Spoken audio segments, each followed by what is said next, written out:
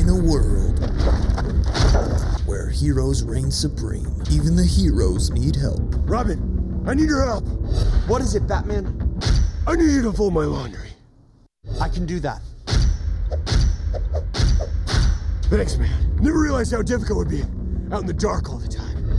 Dude, I think I messed up the bathroom again. If it weren't for the sidekicks, the heroes wouldn't know what to do. Batman, what is it? She dumped me! Oh no, Batman. Robin, she found out I don't have any real powers. I'm giving you a hug through the phone, buddy. Thanks, man. I do that. They may not get to be the hero, but who said they asked to be?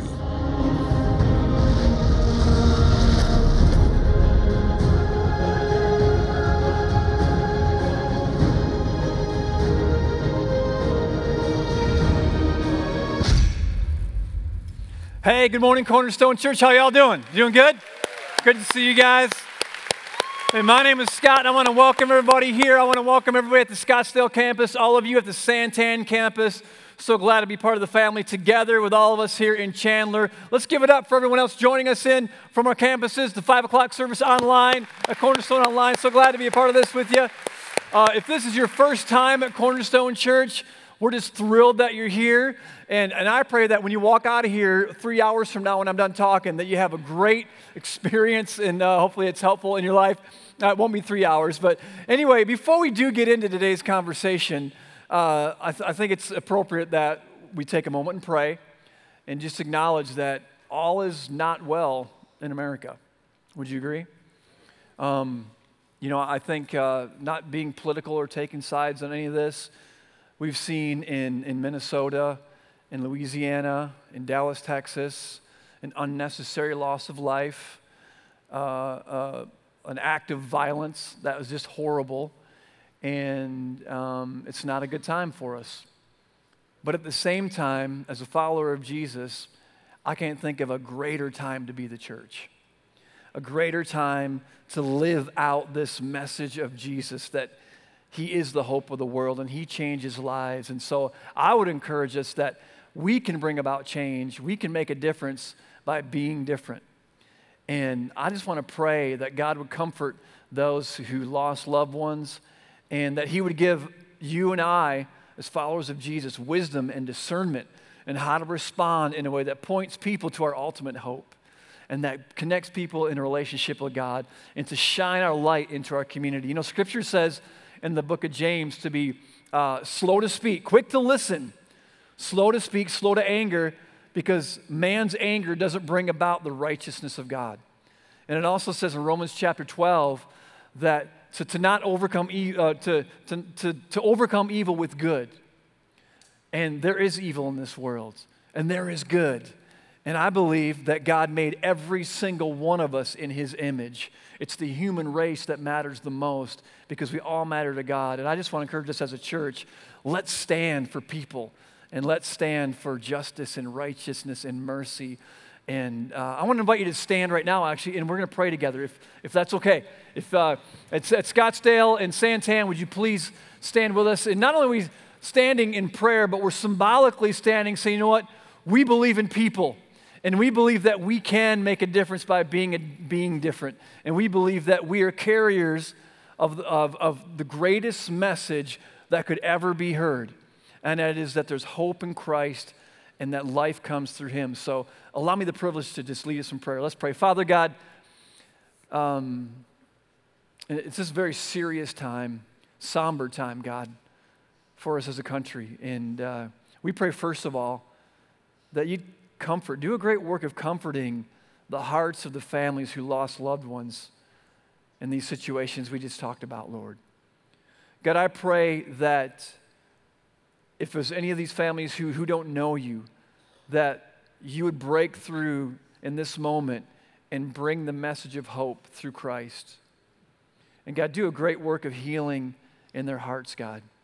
And I pray for those of us who are followers of Jesus, God, that you give us wisdom and discernment, how to encourage people, how to pray for our country, how to pray for those around us who are rightfully concerned. And God, I pray that for our nation, that you would help us to see you and help us to see that, Jesus, you said, blessed are the peacemakers. And God, use us to bring about peace as we live this life with our brothers and sisters all around this nation and all around the world. And Father, we thank you for that in Jesus' name. And if you agree, you can say amen. Take a moment, just shake somebody's hand around you, 2 or 3 people, maybe someone you don't know, tell them hi, good morning. It's great to be here.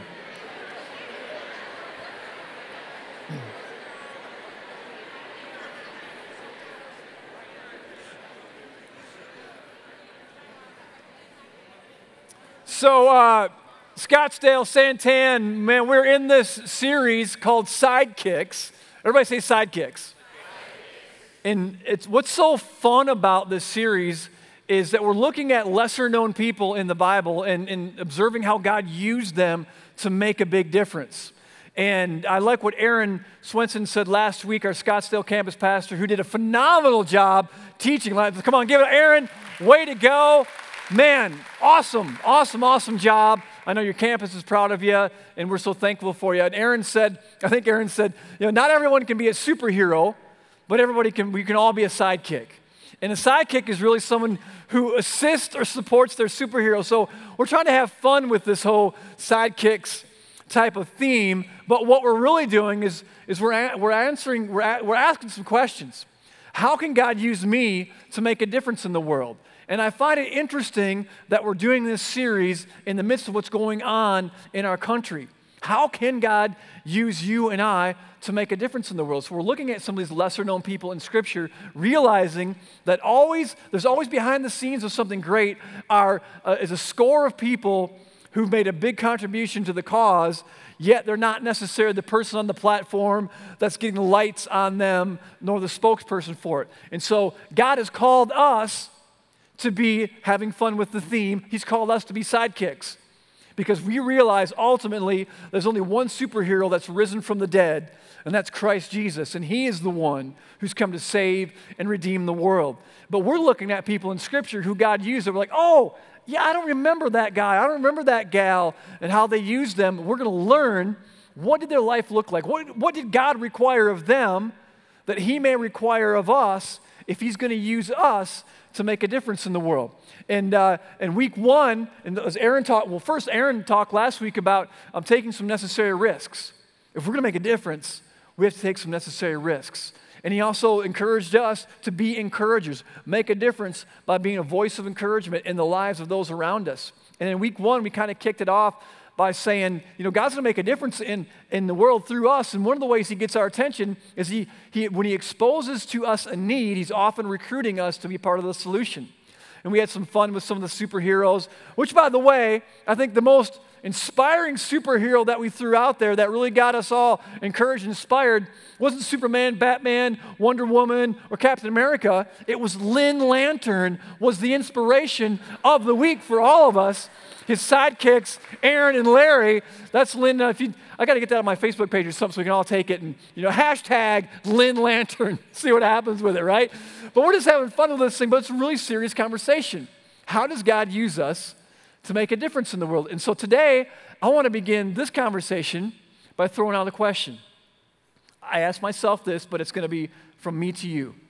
What would you do if you were certain, not hopeful, not just optimistic, but what would you do if you were certain God was on your side? What would you do? What would your life look like? Would you stick with it? If you were certain God was on your side, would you stick with that job that's driving you crazy because God's called you there to be a light and to be hope in the workplace of folks maybe who are far from God? Would you stick with the marriage you're in right now that seems like it's falling apart, and maybe it is, but would you stick with it because you were certain that God is on the side of reconciliation and growth, and man, we can make it through this? What would you do if you were certain God was on your side? For some of us, maybe we would start something. Maybe we would start going down a career path that we know is more in alignment with what we're passionate about. But there's a risk there. Maybe if we were certain God was on our side, we'd start that business that we've been dreaming about. Maybe we would start, we'd go back to college for our sophomore year if we were certain God was on our side. And perhaps for some of us, if we were certain God's on our side, we'd walk away from something. Maybe we'd walk away from some unhealthy relationships and some friends that are taking us down a path that we know we don't want to go. Maybe we'd walk away from, even though I think this is the minority, but maybe we would walk away from that job and take that risk and go into new territory. What would we do if we were certain not only is God with us, that's kind of like, oh, God is with me, la, la, la, but God was on our side? What would we do? Well, I want to be somewhat bold right now and suggest that if we were certain God was on our side, I know what we would do. We would do exactly what he tells us to. We would do exactly what he tells us to because we're certain that he's on our side. And today's sidekick that we're going to look at and we're going to learn about this is a guy named Joshua. Everybody say Joshua. So Joshua is Moses' sidekick. The Bible actually says Joshua was Moses' assistant. Everybody's trying to say Moses is, say Moses is. Now you feel my pain, right? Or I could say the assistant of Moses was Joshua, but this is not a grammar class. So Joshua is the sidekick of Moses, and what's happening is Moses was the guy, you know, the 10 Commandments, the parting of the Red Sea. Moses is God's man to lead his people out of bondage and slavery in Egypt. And so he's doing that, and what happens is God delivers his people, and he says, hey, you're going to go from here, and I'm going to bring you into a land that God calls the Promised Land. It's a place that I promised to bring you to. And so what happens, though, is Moses and all the people, they just grumble and complain, and they wander around the desert. They're wandering around Maricopa for like 40 years in disobedience from God. And you know, San Diego's only 6 hours away. But they're wandering around for 40 years. And so basically Moses says, okay, I want to go spy out this promised land. I want to go send some guys to check it out and bring back a report. And so Moses picks 12 guys from the 12 tribes, a leader, really all sidekicks from all the 12 tribes, sends them out. Joshua's one of those guys. So they go to the promised land, and they got their binoculars and all the whatever they're using. Their Instagram and their whole deal. They're walking through the promised land and doing their Pokemon Go because there's stuff all over the place that they're getting. Some of you are like, what is he talking about? Is he smoking something? So anyway, they go to the promised land, and they see some great things. It's a very fertile land. The natural resources, it's incredible. It's abundant. In fact, it says that they picked a cluster of grapes and threw it on a stick the two guys were carrying. I mean, they're off to make a couple bottles of Merlot with one little thing of, I'm from California, sorry. So anyway, there's some great stuff, but they also see there's a lot of people there. And some of them people have been working out. They look pretty tough. And so finally, they go back to give the report, and you can only imagine Moses and the entourage standing around, and the scripture says 10 guys gave this report. They said, oh, it's good. Look at the grapes we brought back. It's fertile. It's rich. But there's some tough people there. In fact, we look like grasshoppers in their sight, is what the Bible says. We are so small and they are so big. They came back and they gave a bad report. Here's what a bad report looks like, by the way. It's this, that when we see God and God tells us to do something with our life, we see it clearly, we see Him clearly, but all of a sudden between us and God pop our circumstances. And that's what these guys were doing. They were looking at God through their circumstances. It's a beautiful promised land.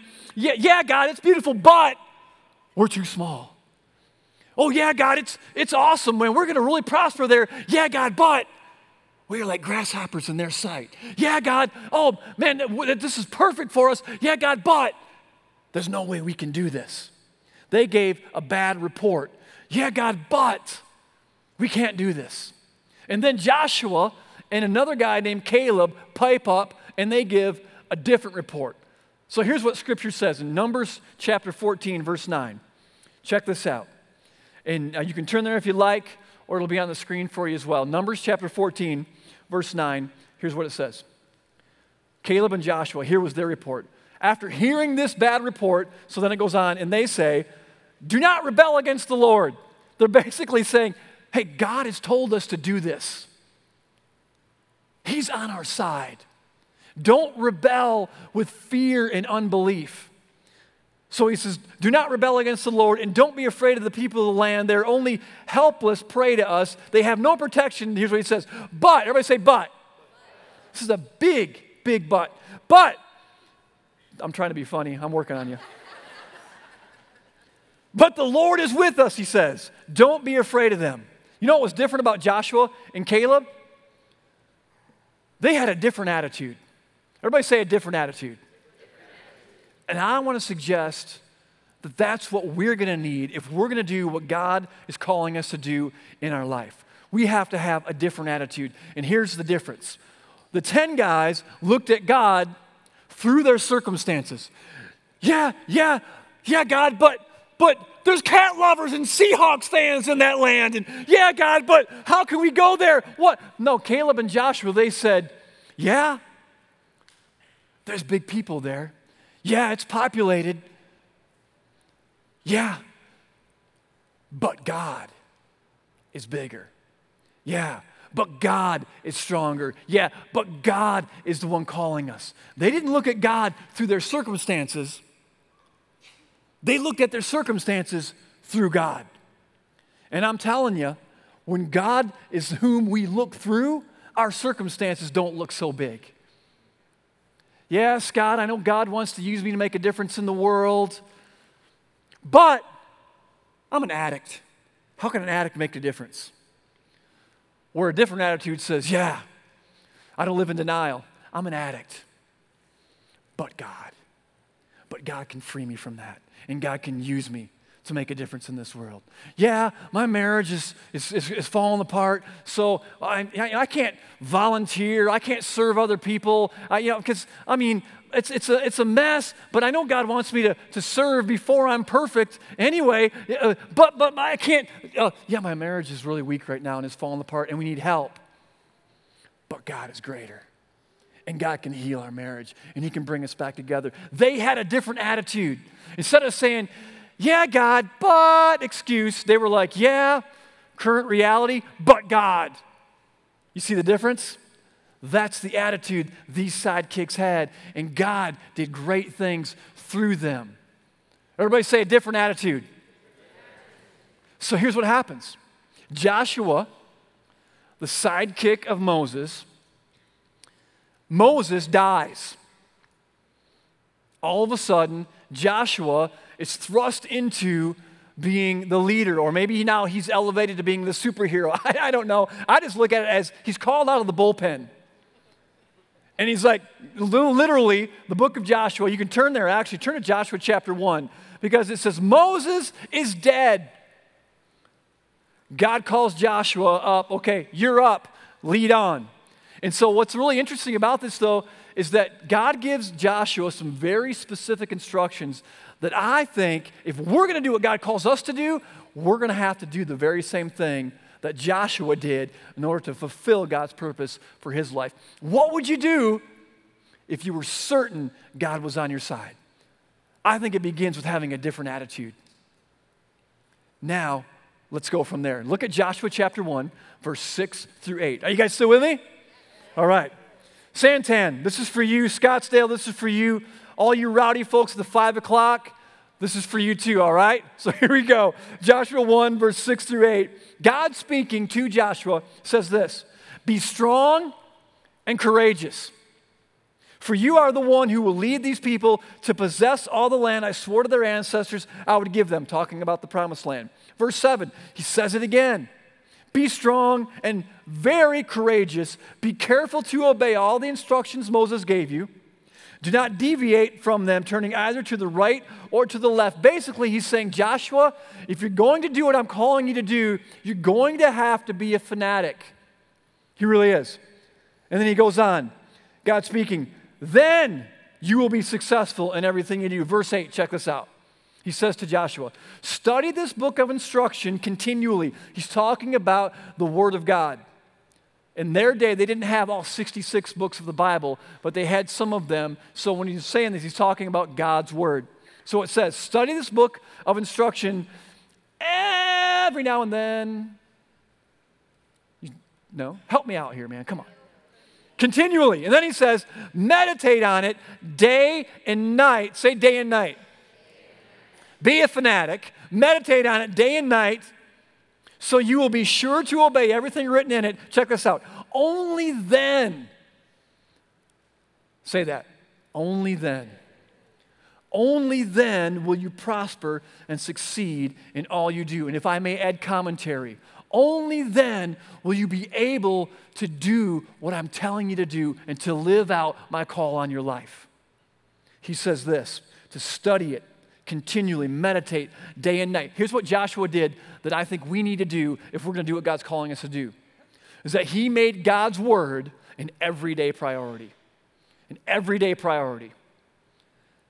So immediately, I think of Jesus in Matthew 4:4. Here's what Jesus says in the New Testament to you and to me very specifically. He says, man shall not live on bread alone. He's actually quoting the Old Testament. Man shall not live on bread alone, but on every word that comes from the mouth of God. So here's what I want to encourage you today. To do what God's calling us to do, make his word an everyday priority. Find your routine. When do you spend time in God's word? Every single day. Oh, there goes the preacher man again, being all crazy and throwing out unrealistic expectations. And Scott, you don't realize how busy my life is. And Joshua was leading a nation, and God expected him to spend time in his word every single day. Joshua was leading a nation, and God told him, not just in the morning, but every day and every night, continually study it, meditate on it. He made God's word an everyday priority. But I just don't feel like it. I'm going to be honest. I don't always feel like reading my Bible. Anybody willing to be honest about that? Raise your hand. Okay. The rest of you are also spiritual. God bless you. We love you anyway. How many of you guys brushed your teeth today? Raise your hand if you brushed your teeth. If you didn't brush your teeth, raise your hand. You have permission to lie. It's okay. This one time. Santan, brush your teeth. Okay. Did you get up this morning? Did you wake up this morning and did you pop out of bed going, yes, oh, I'm so stoked I get to brush my teeth? You didn't, did you? I never feel like brushing my teeth. Do you really feel? Here, I brought something. This is a toothbrush. All right? This is my toothbrush. It's one of those chargeable deals. A few years ago, I went backpacking in Yosemite with my dentist. Try to be locked away in the mountains for a few days with your dentist. He talked me into getting this. I got this because of my dentist. I love my dentist. And he says, Scott, what happened was we the first night, we're sleeping out under the stars by Yosemite Falls. It was just fabulous. We do our meal, which is like the little dry, the backpacking meal. It's nothing glorious about it. Finish it up, and he's over by his sleeping bag. He's going, he's flossing his teeth. And I'm like, man, that dude practices what he preaches. Or he's OCD, either or. He's practicing good oral hygiene. He's flossing his teeth. I'm like, wow, that inspires me. He's actually doing what he tells me to do. And he's the one who talked me into getting this. And he says, Scott, don't just brush, really brush. So here's how I used to brush my teeth before my dentist came into my life. I'd be like, I'm done. Anybody else? The 12-second brush. You know what it reminds me of? It reminds me of times when I read my Bible. Okay, God, meditate on your word every day and night, study it, blah, blah, blah, blah, blah. Okay. I'm done. But that's not what God says. He says, if we want to be successful in what he's calling us to do, only then will we be successful if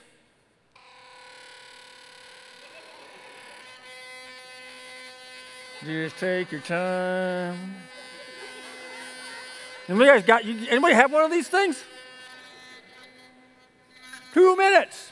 It goes on for 2 minutes. When I first started brushing my teeth with this, I thought I was going to brush my teeth out of my face. I'm like, oh my gosh. If you have never brushed your teeth for 2 minutes before, I started doing exercises while I was brushing. I'm stretching and all this, trying to kill time. Oh. When it comes to God's word in our life, making it an everyday priority, God says, study it, meditate on it, process it, pray about what you're reading, ponder what you just read, be mindful of what you just read. Listen to the voice of the Spirit of God to speak to you through his word. Take your time on it.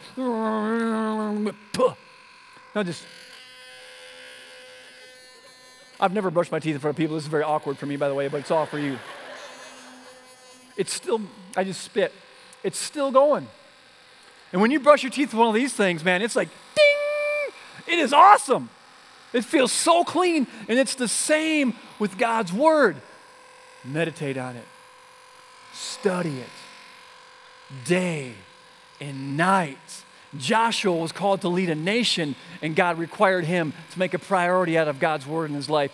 He's calling you and me to, at minimum, be a sidekick. And he's saying, study it. Meditate. Day and night, day and night, day and night. Make God's word an everyday priority, because only then will we be successful in what God's calling us to do. Only then, if I may say, will we be able to speak into our culture with wisdom and godly insight. Only then will we be able to hear the thoughts and the intents of God and not just the chatter on social media that is driving us all crazy and getting us all even more ticked off. Only then will we be able to be light to our community and salt to the earth when we spend time in his word. Guys, bottom line, I'm trying to motivate you to be people of the scriptures, to study God's word every single day. Be fanatical. Joshua, he has a different attitude. He looks at God. He looks at his circumstances through God. He makes an everyday priority out of God's word. And then the result is to do what God has called us to do. Strength is necessary and courage is required. Say that. Say, strength is necessary. Courage is required. Look at verse 9. Joshua 1, right past what we just read in verse 9. He goes on. God speaking to Joshua says, this is my command, be strong and courageous. He keeps hammering that home. Do not be afraid or discouraged, for the Lord your God is with you wherever you go. And I want to say the only way to be strong and to be courageous, to do what God is telling us to do, comes from the result of spending time with him in his word, meditating on his word day and night, studying it, digging into it. Strength is necessary and courage is required. He will give us strength when we spend time with him, but we will always have to step out and make a courageous step. Just like what Aaron said last week about taking risks, to step out. And I have to say this, I think for most of us, the most courageous thing that we will do when it comes to doing what God tells us to do is to stick with what we're already doing. It's very sexy to think about, man, God's calling me to this. God's calling me to start something new, to go over here. And we hear that a lot. And I'm telling you from my own experiences, there are times I wish I would have better discerned God, because I think he was telling me more to stick with it than to start something new. And I think for most of us, God's probably going to say, stick with that job because you are the hope and the light of Christ in that workplace. Stick with that school that you're going to because it's one of the biggest party schools in the country. I need you there. All you Sun Devils are thinking about Wildcats, aren't you? I think God mostly, though, tells us stick with it. because I'm with you in this. I'm on your side. But every now and then, I think God will also start something. But in my story, I think that God told me to walk away from something. And I think that, again, that's the minority of the time. But my situation was a little over a couple of years ago. I was working at a great church. And my role was very administrative. And I just felt, it wasn't my strength. I'm a pretty detail-oriented guy, but I'm not camping out in administrative stuff all day long, all week long, is just short of, take my life kind of stuff. And I was suffocating in the work. And Shelly and I, talked about it a lot, prayed about it a lot. Like, man, what am I going to do? I can't do this anymore. And so I told the church, and they were gracious. And, well, here's a promotion. Do this. And to me, it was a demotion because it was more of the same, more administrative stuff. And my passion, I don't know if it's a gifting or not, and I'm not looking for a response. But my passion was to teach God's word. And I'm like, God, I can't, every single day, I awake with a passion to help people know Christ through His Word. How can I do that more? And so I got to the place where I decided to take a very risky step and walk away. Man, you look at the conversations that Shelly and I had. Yeah, but we live in California. We have a hard enough time affording to live here anyway. What are we going to do? We have 2 kids going to college in the next 2 years. How are we going to do that? You got to have a job. I know. I didn't want a job, though. I wanted to pursue this call I felt like God had put on my life. And the risk was, if I step out, will God provide? Will I fail? Will we go broke? And ultimately, will I die? 2 years into it, I'm still alive. It's going pretty good. And we're getting by. And the jury's still out on where it goes from here. And I say that not to say, look at me, because all of our stories are different. But the courage that I got to be able to do that came directly from my time spent with God in His Word. The fear of failure was dispelled when I'd spend time in His Word. And I think He says day and night, meditate on it, because I'd get all encouraged. I got to do this. I think God's speaking to me. And I'd walk away 3 hours later. I'm like, oh, no, I'm going to die. This is the stupidest thing I've ever done in my life. Day and night, meditate on His Word. And He gave me strength to keep moving forward and the courage to keep moving forward and the attitude of, yeah, our circumstances, oh my gosh, kids in college, living in California, and insurance for teenagers, and what are we going to do for benefits? And yeah.